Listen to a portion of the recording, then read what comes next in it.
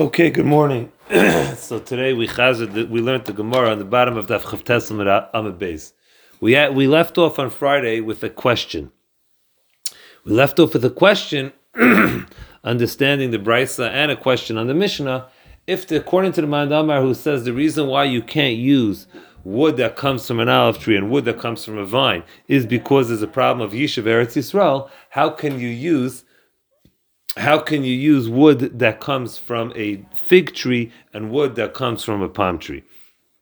And says the Gemara, 4 lines from the bottom, what are you going to say? We're discussing a fig tree, te'ena deloi avida pera, a fig tree that does not produce fruit. Dekel nami, so when it comes to a date tree as well, a palm tree, b'deloi avida pera, it doesn't produce fruit. And hence, since it doesn't produce fruit, the explanation is it's not an issue of Yishuv Eretz Yisrael. Ask the Gemara, mi ikatena deloi avida peri.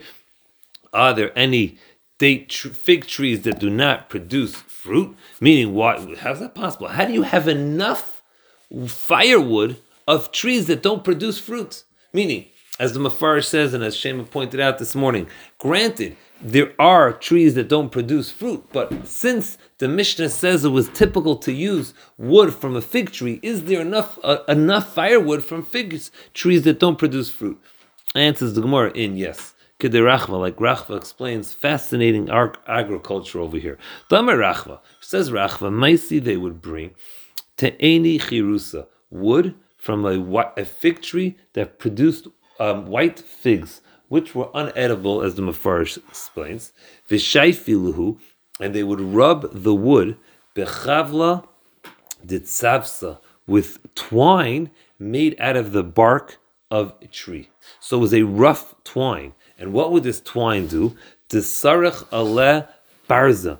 They would rub it, and it would remove the bark and the seed to reproduce that's just below the bark. And then they would take that wood that was just stripped from the bark, the kavri, and they would bury that wood, heicha, in a place, the masik maya sirtan, where the sediment was produced from the water. Think about the coast by the beach, where sometimes the tide goes up and sometimes it goes down. It's a very moist ground over there. As the Mefarish explains, they would bury that wood that didn't have bark on it in that area. It was a very moist area. And then what happened? Kaira avda, since it was stripped of its ability to produce seeds, it would produce beams. Peira layavda wouldn't produce fruit anymore. And then it was a very good wood, and that's what they would use for firewood. And the Gemara tells us, Tlasa birki minayu, 3 beams of this wood, Gamla was so heavy that a footbridge couldn't hold these to walk over it. It was a very strong and good wood, and that's what they produced. So I know this morning I wanted to finish the parak, but we didn't, and we will finish it tomorrow, Mitzvah Shem. And all right, take care. Bye-bye.